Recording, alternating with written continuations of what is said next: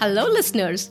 Welcome to Rise to Spotlight, the platform for authors and artists, where we assist you with building web presence, publish books, and create digital outreach. This is your host, Nidhi Batra, with another episode of Rise to Spotlight Talks. My guest today, Amanda Andrews, is an excellent artist. She believes that everyone is an artist at heart. Amanda creates beautiful custom artisan painted furniture and is the owner of the Texas Lotus. Her goal is to show others the holistic benefits of self-expression through art. With that, let me welcome Amanda to our show. Hey Amanda, welcome to our show. Hey, how's it going? Well, I am glad you could join us today. Yes, ma'am. Thank you so much for having me. Okay, Amanda, so tell us a little more about yourself, your background, and what do you do? So my name's Amanda Andrew. I'm the owner and artist at Texas Lotus. So I create custom artisan hand-painted furniture pieces.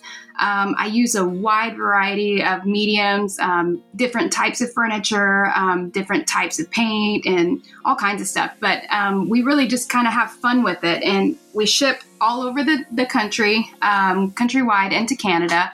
And we're growing, which is great, of course. We are growing. Great. So, Amanda, tell me what motivated you to start, painting on furniture?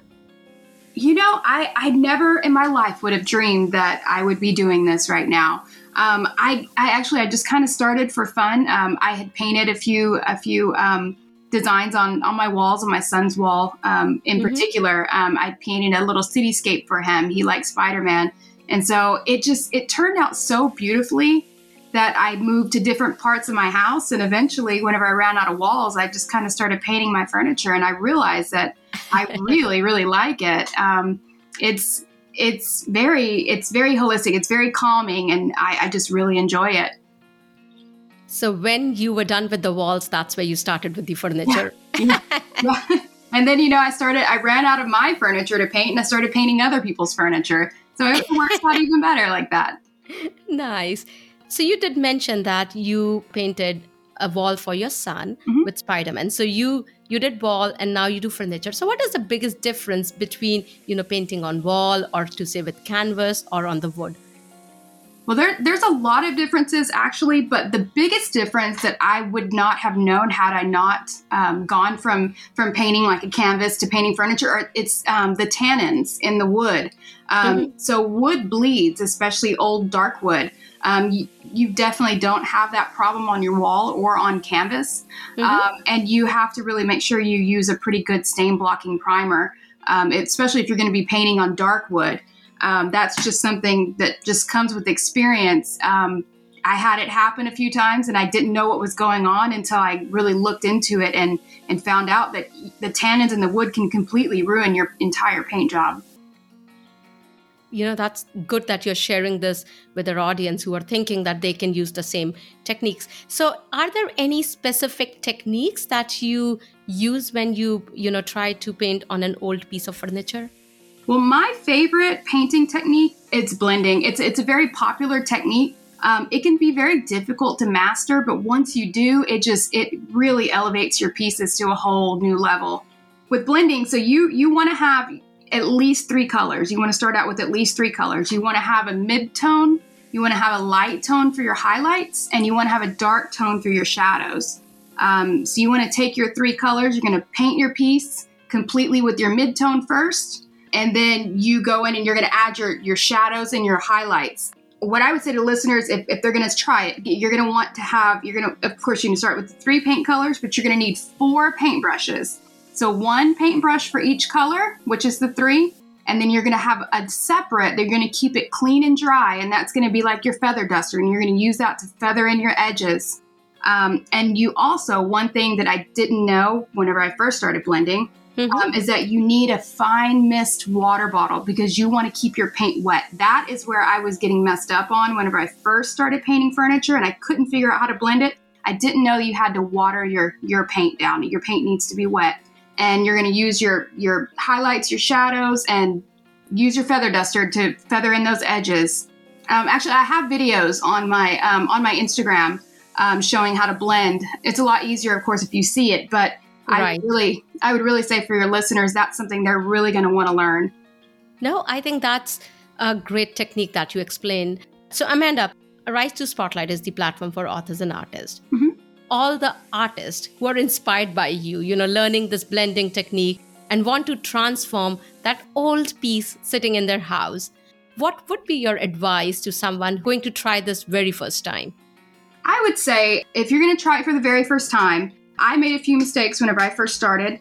You're going to want to make sure if you're going to paint your piece, you want to clean it very, very well. So you want to clean it very well. You're going to want to use a degreaser because over time, the chemicals we use to clean our furniture and our fingerprints, they leave oil on the piece, and you want to clean that off. Otherwise, your paint's not going to stick. It's going to scratch, and if you sell it, then your customers are going to be very angry. So you're going to want to clean your piece very, very well. Just barely lightly sand it. You don't have to go crazy and sand it down to the bare wood. You don't even have to strip the paint off. Just sand it very lightly, get a nice even coat. And then I would definitely use a stain blocking primer just to block those tannins that I had mentioned earlier. So that way you don't mess up your paint job in the end. So the biggest trick here is, or the biggest advice here is, make sure your piece is clean.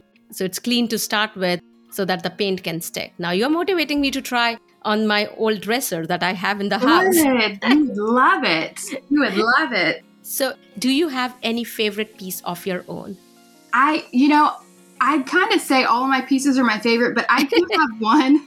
I know, and to be honest with you, I tend to keep them for a little while afterwards too. One that's really my favorite. I have a dresser that I created. It's more so my favorite because it's sentimental because I actually made my own paint. First time I ever did it, I used eyeshadow. It was a very metallic paint. It's kind of hard to find really good metallic paint, so I used very sparkly eyeshadow and mixed it in with my metallic paint that I already had, and it just really made it just shine. It was amazing. The piece looked like it was glowing. It was so pretty. So that's definitely my favorite. So if I heard you right, did you say you used the eyeshadow in your piece? I did. I used eyeshadow. Really? Wow. Oh my. And it was amazing. It really looked really good. You can use so many different things. You can actually buy mica powder online. And it's like a glittery metallic powder, and it's basically eyeshadow. It's basically what I used, and you can mix it in your paints if you really want a beautiful metallic. That's definitely one way you can make your own paint, and it's just amazing. You can create any color that you want. The sky's the limit. See, that's the advice coming from an expert. You can use things around you, and you can. Yeah, use that eyeshadow which is sitting there. Yes, definitely. So now switching gears, touching on your goal, holistic benefits of self-expression through art. So what are some of the benefits that somebody can reap from art? So there are so many benefits. This is a topic I could spend a lot of time on, but just for sake of the podcast, just to start out with, for one, self-confidence. It really boosts your self-confidence. If you can imagine how it felt whenever your mom hung your picture on the refrigerator, or whenever a teacher displayed your artwork, it really boosts your confidence. Right. It gives you a sense of achievement, and it also it helps with social skills too. Art isn't limited to just painting or creating some kind of creative work. There's also music. If you're in a band, then you're definitely helping with those social skills, symphonies and things like that. It also, for me at least, it helps me to unwind my mind. It's kind of almost somewhat of an escape where I go into almost like a meditation like trance. And also there's studies for people that aren't able to verbally communicate. They can communicate their thoughts and feelings through art. And they're seeing really good studies with people with autism and dementia. It really helps with a lot of things. And then if you want to get down to just like the motor skills, the dexterity, just holding a brush or keying a piano really helps with your dexterity benefits to art. And that's so true. Sometimes we don't realize when we are immersing ourselves in the art that the amount of benefits we can reap out of it. Yeah.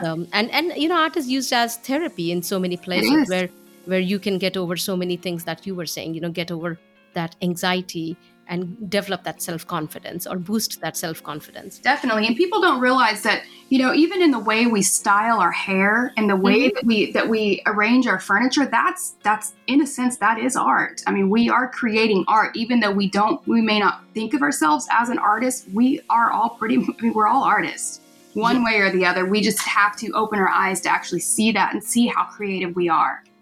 And that goes, as we were talking in your bio, that Amanda believes that everyone is an artist at heart. I do. Definitely. So Amanda, before we leave, any word of advice to our listeners? If you're going to be painting, just do it. Just go for it. It's what I found with paint is that there are no mistakes. There's no rules. And if you do feel that you made a mistake, you can just paint over it. So just try it and see. You might like it. That's so true. Just do it. Don't. Yeah, if you think, just do it. Just pick that brush, the paint, or whatever you have. Just give it a try. Yes, and I want to see your dresser when you paint it. I will send you the picture for sure. Love that. Well, Amanda, thank you so much for sharing some great advice and techniques with the listeners. And our listeners can definitely go and check some of your pieces on your Facebook and Instagram page at the Texas Lotus.